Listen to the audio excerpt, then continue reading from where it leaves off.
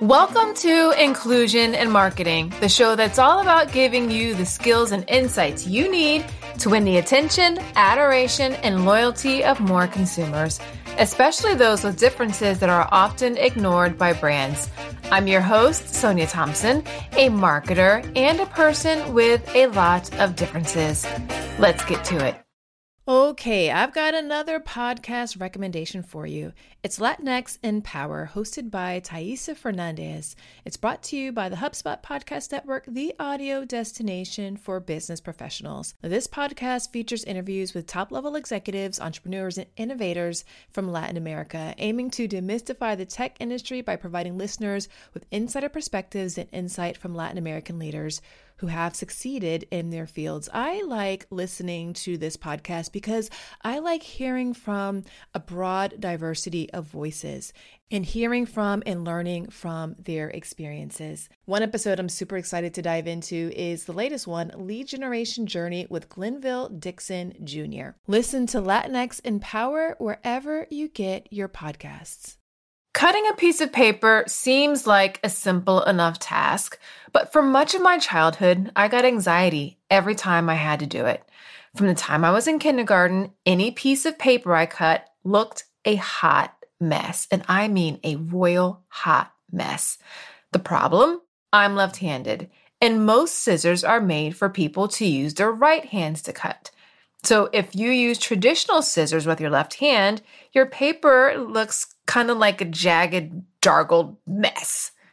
As a kindergarten with perfectionist tendencies, I thought something was wrong with me. I avoided cutting whenever possible.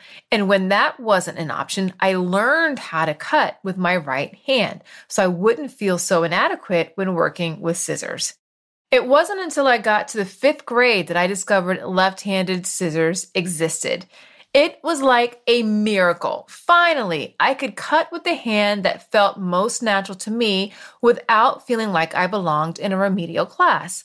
Because of these left-handed scissors, I finally realized that I wasn't the problem. I just hadn't had the equipment needed to help me perform at my best. So who do I blame for the years of scissors-induced trauma? Sure, the marketers of these companies are an easy target. I could hurl accusations to them about their discriminatory practices, lack of empathy, and insensitivity toward the 10% of the population who are left-handed. But the marketers are only a scapegoat of a bigger problem. The probable source of their disregard for left-handers was their buyer personas. The personas that so many smart marketers live by cause them to make many qualified customers feel like they didn't belong. That's why today we're going to cover inclusive buyer personas and why they are the foundation that give you the keys to the kingdom when it comes to engaging underrepresented and underserved communities. So I want to ask you, have you ever tried to buy a gift for someone you don't know? A couple of years ago, over the holidays, I went to a party where we did a white elephant gift exchange. A few hours before, I found myself aimlessly roaming around trying to find a cool gift a stranger would enjoy. It's hard buying gifts for people you don't know very well. You end up finding something that is boring or generic enough so as not to offend anyone.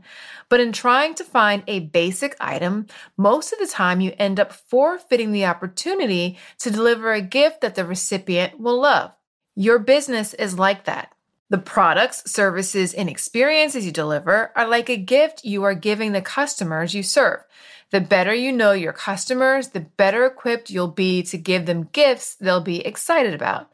That's why savvy marketers treat their customers like they're good friends. Gwyneth Paltrow's lifestyle company Goop tripled their year-on-year revenue back in 2017. Elise Loehnen, their chief content officer, told me they attributed a large part of that growth to producing content and products for their readers who they view as their friends. Here's what Elise had to say. So that's really what we focus on, is talking to our readers the way that we would talk to our smartest friends and giving them all the context, all the information that they would need to feel like they're making a great decision or a great purchase. Grammy Award-winning singer, actress, and entrepreneur Rihanna thinks of her fans and customers the same way. She said, I have this perception that my friends are the consumer. In real life, you don't need a document that details everything you know about your friends to help you be a good friend to them. But in business, a document like this, also known as buyer personas, is essential. It provides a guidebook for you and everyone on your team for how to interact with your customers to keep them coming back to you.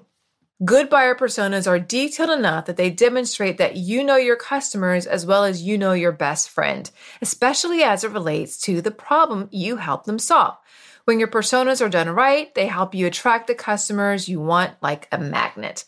They provide a roadmap that enables you to know exactly what to do throughout your customer journey to draw your customers closer to you. In particular, your buyer personas help you with these three things. Number one, they help you with your product development. There's no need to guess about what kinds of products your customers want to buy from you. When you know them well and pay attention to what they say and do, over time, what they need most will become obvious, much the way it does with you and your friends. Sprinkles Bakery knows that many of their ideal customers have a dog.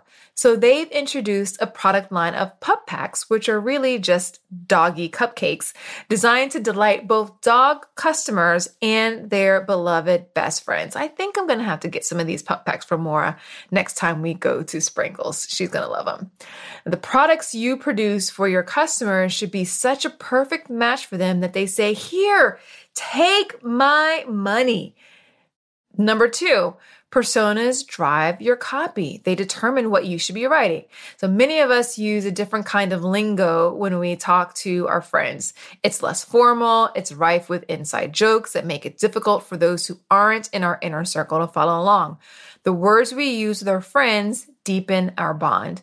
A few years ago, I read this post on Copy Hackers from Joanna Wiebe about time management.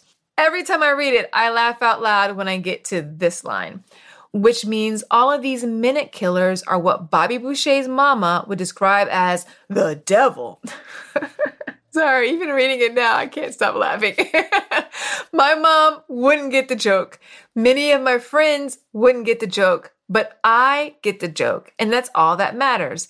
Joanna, when she was writing that part, knew that I would get this joke reference from 1998 because she knows me, her ideal reader and customer, and she knows that I just laugh at Waterboy references. The way you talk to your customers is part of what makes them feel like they belong with you as well.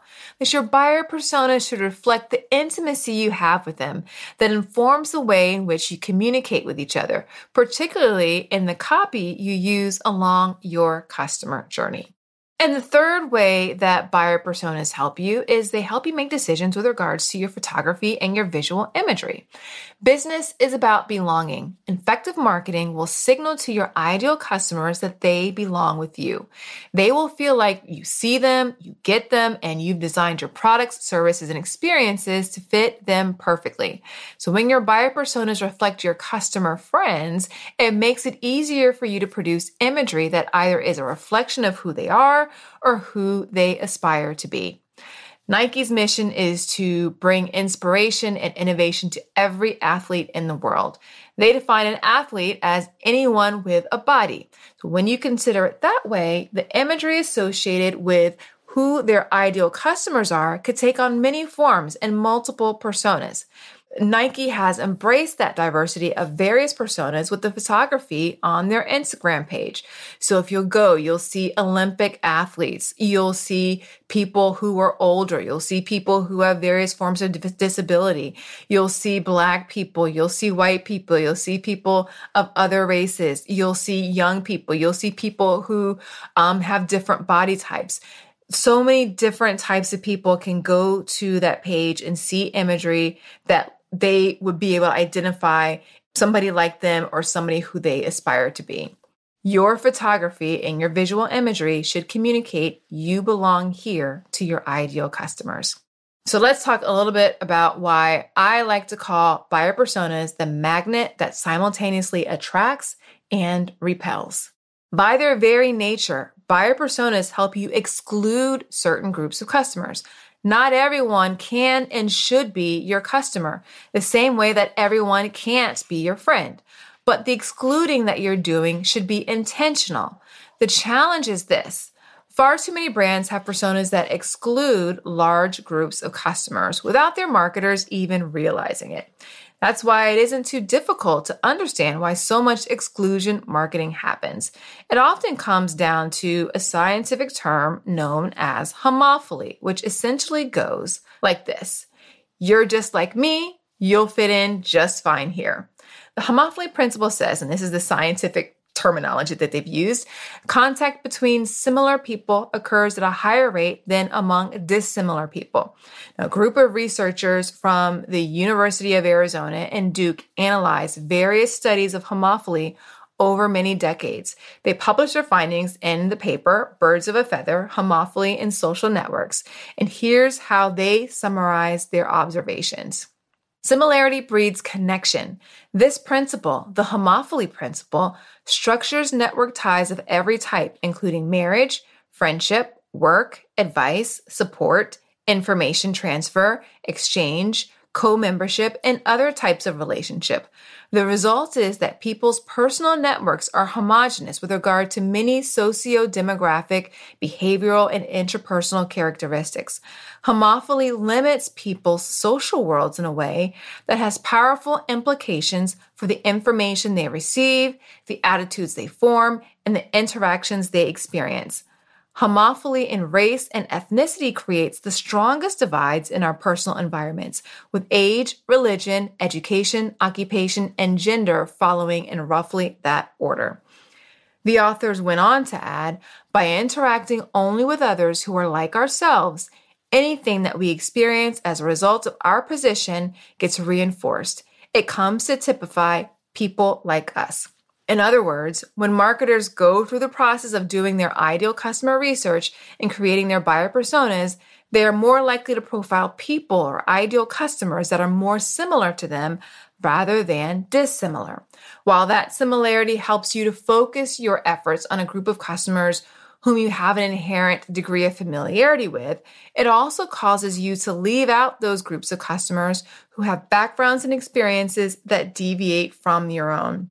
Thus, it isn't a far leap to hypothesize that many of the marketers who worked on scissors when I was a kid didn't have a ton of left-handed people in their world.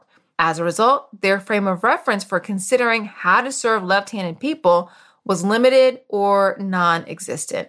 If a restaurant owner, chef, or meeting organizer doesn't have people with dietary restrictions in their inner circle, they are less likely to fully consider those who do have them when they are creating their menu. While many brands have gotten away with marketing to people like us, trends show that approach won't be so effective in the future. The makeup of the people we serve is changing in multiple ways. Here are some noteworthy demographic trends you should be aware of. Millennials are soon projected, if they haven't already, to overtake baby boomers as the largest generation. At 35%, millennials are the largest generation in the U.S. labor force. 42% of U.S. adults live without a spouse or a partner. 48% of Gen Z are from communities of color, making them the most racially and ethnically diverse generation. Women are the sole or primary breadwinners in 40% of households. 23% of children live with a single mother.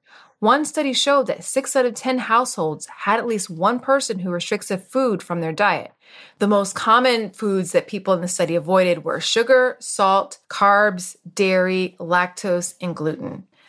4.5% of adults in the U.S. identify as from the LGBT community.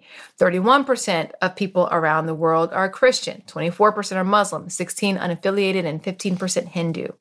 As of the 2020 census in the U.S., less than 60% of the U.S. population is white. Finding a service solution that helps you better connect with customers and keep them happy can feel impossible, like trying to remember the name of that guy you just met at a networking event. Was it Ron? Or could it be Don? Or John? Or Sean? Yeah, that kind of impossible. HubSpot's all-new Service Hub can help. Well, with the service solution part, at least. It brings service and success together on one powerful platform for the first time ever, with an AI-powered help desk and an AI chatbot that handles frontline tickets fast. Plus, it comes with a customer success workspace that helps reps anticipate customer needs and a full 360 view of every customer so your go-to-market team can keep a pulse on accounts before trying to upsell or cross-sell. Also, you can scale support and drive retention and revenue. And you know what that means. Better service and happier customers at every stage of the journey. Visit HubSpot.com/service to do more for your customers today. While the demographics shouldn't be the only consideration when constructing your buyer personas, it is important to note the impact these demographic characteristics have on the psychographics and the behaviors of the people you are serving. And if your marketing is targeted effectively to your ideal customer, but it excludes one of their friends, then you run the risk of losing out on multiple groups of customers. For instance, for health reasons, I follow a gluten-free diet. Thankfully, when I go out to eat with my friends, they are very good about making sure we go to a restaurant that has plenty of options for me to eat. My friends go through this effort because they want to include me. They want me around and aren't going to let my dietary restrictions get in the way of our quality time together. And if a restaurant works for them but doesn't work for me, we don't go. With all the various types of differences that exist, buyer personas that only focus on what has historically been considered mainstream could be signaling to a large number of potentially loyal consumers that this isn't for you. When your buyer personas exclude customers you didn't intend to, those very customers go off in search of other companies who acknowledge their needs and serve them. Buyer personas are a powerful marketing tool, but like with any tool, their ability to help or hinder your business is only as good as the inputs that go into it and how you use it. Even though far too many personas unintentionally exclude, there are plenty of smart marketers who've done an excellent job of using personas to include more of their ideal customers. Even though the homophily principle implies that many people are limited in their consideration of others because their circles are largely similar, there is other research that showcases the ways in which the homophily phenomenon can be overcome, ways that can help you be more inclusive in your marketing. Openness and empathy. Even though the homophily principle implies that many people are limited in their consideration of others because their circles are largely similar, there is other research that showcases the ways in which the homophily phenomenon can be overcome, ways that can help you be more inclusive in your marketing. Those ways, openness and empathy. So there was a 2017 study of more than 12,000 British households that found that the personality of openness caused respondents to be more likely to have friends who lived farther away, were of the opposite sex, and were of another ethnicity. Professors at the universities of Iowa and Toronto authored a New York Times article where they argued that empathy is a choice. Here's what they had to say. While we concede that the exercise of empathy is, in practice, often far too limited in scope, we dispute the idea that this shortcoming is inherent, a permanent flaw in the emotion itself. Inspired by a competing body of recent research, we believe that empathy is a choice that we make whether to extend ourselves to others. The limits to our empathy are merely apparent and can change, sometimes drastically, depending upon what we want to feel. In the article, they cited various research studies that showed that empathy is lessened for people who are different from us, particularly those who are of different races, nationalities, and creeds. When you treat your customers as your friends, it becomes easier to make sure your friends are taken care of. Openness and empathy are woven into how you treat each other. When you think of your customers and the relationship you have with them, the focus isn't on how they are different and how that might inconvenience you. Rather, it's on making sure that you do what you need to do to include them in whatever it is you're doing. Now, it's important to note that inclusivity isn't always about accommodating differences that may require a different approach to your products and services. At times, it's just about refocusing your targeting efforts to welcome customers who could be loyalists to your brand if only they were introduced to your product and consistently engaged on in a relevant manner.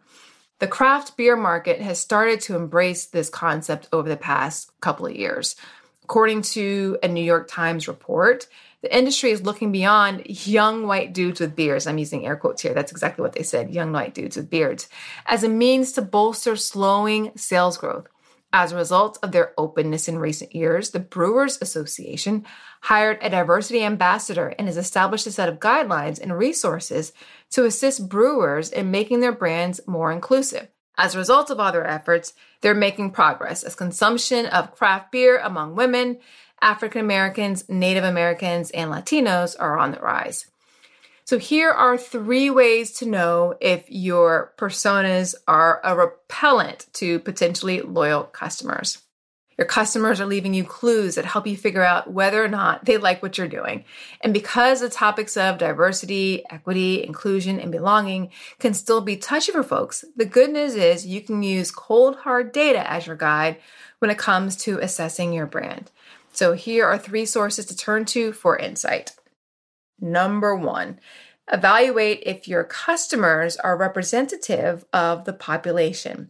Ideally, your customers should be reflective of the population that fits within the demographic of your buyer persona. If 85% of your customers are women and 50% of the people who check all the boxes for the characteristics you describe in your persona are men, that's a signal that something about your marketing doesn't make men feel like they belong. When planning for the Inbound conference in 2018, organizers noted that 65% of their attendees were female. So the team made a point to ensure that the speakers on the stage were representative of who would be in the audience. Laura Moran, who's the content and talent team manager for the conference, told Forbes why they made representation a priority. We want to make sure that we're putting together a lineup that is representative of the people who are coming. And anecdotally, we've seen that if we make an effort to create diversity on the stages, we see more diversity in our attendees as well. When you put in the effort to make inclusion a priority, you'll start to notice you'll attract a broader number of customers and the makeup of them will be quite different. Second way to know if your personas need work. You'll have a high attrition rates of specific groups of customers. A while back, I worked with a marketing team at a pharmaceutical company on their African American engagement strategy. As we were looking at the data, we recognized that of all the ethnic groups, African Americans had the lowest satisfaction with the product, stayed on it the least amount of time, and had the lowest emotional connection with the brand. This data was telling because of this important point. African Americans had a higher prevalence rate of the disease state that the brand treated in comparison to the other patient populations. So why did African Americans have higher rates of attrition? After a quick look at their marketing, it was clear why. Few attempts had been made to serve the audience in a manner that was relevant to them. And when they did try, the attempts were superficial, which had the opposite impact of what the brand wanted. As you look through the data on your customers, assess whether or not there are certain customers who are more likely than others to stop using your products and your services. It could be a clear signal that they don't feel like they belong. And the last way to know if your buyer personas need some work from an inclusivity standpoint is to pay attention to customer feedback. Consider comments from frustrated customers as a gift. The majority of unsatisfied customers will leave without saying a word. But sometimes the ones who do speak up will give you their feedback about inclusion in the form of public rebukes, like many conference goers who've taken to doing when the speaker lineup isn't representative. They'll call out companies over and over again that have what they call manels. And other times they'll just give you the feedback directly. They might slide in your DMs, respond to an email. There are a variety of ways that they can do it. Key is to just listen. So how do you go about building inclusive buyer personas that attract more of the customers you want? After going through and assessing whether or not your brand is excluding customers you don't intend to, the fix is quite simple. Construct buyer personas that are more inclusive. Now, here are 4 steps to help you create personas that include the customers you want to serve and intentionally exclude the ones that you don't. First thing to do. Make a list of all the different types of people who have the problem that your business solves. Next, intentionally declare who you want to exclude. Again, inclusive marketing is not about serving everybody. So choose the people that you want to specifically make sure feel like they belong with your brand. Number 3, evaluate if you need to create multiple personas. A simple way to figure out whether or not you need a separate persona for a particular customer group is by asking the following question. How would our execution of our marketing to such and such persona change if this person was, fill in whatever demographic difference that is? If your marketing execution would change, that would mean that you would need a different persona. If it's the same, but you just need to make some tweaks here and there in how you show up that could be applicable for everybody, you can use the same persona. And then lastly, identify whether or not focusing your efforts on one group of customers can help you win a larger group. Sometimes the niche consumer should be the lead consumer. So remember that story that I told you about me being gluten-free, and whenever we go to a restaurant, me and my friends or me and my family, I always choose a restaurant. I'm the lead consumer. If it doesn't work for me, we're not going. The same things apply in a lot of different product categories. It's time for your business to start making some new friends. Inclusive marketing is the future of marketing, and your growth depends on your ability to develop inclusive buyer personas and strategically creating them so that you can be relevant in how you're showing up in the world. The customers who have the problem that your business solves are waiting for you to show up. Your marketing either includes or it excludes. There is no in between. Be intentional about declaring the customers you don't want to serve.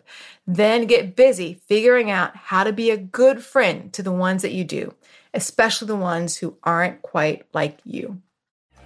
That's it for today's episode. If you'd like even more resources on how to get started building an inclusive brand, head on over to inclusivemarketing.co/starter kit to get your inclusive marketing starter kit. And if you like this episode, I would so appreciate it if you'd share it with a friend and even rate and review it in your podcast app of choice. It'll help get the word out so others can get going delivering inclusive experiences. Until next time, remember, everyone deserves to have a place where they belong. Let's use our individual and collective power to make sure more people feel like they do. Somebody's waiting on you. Thanks for listening.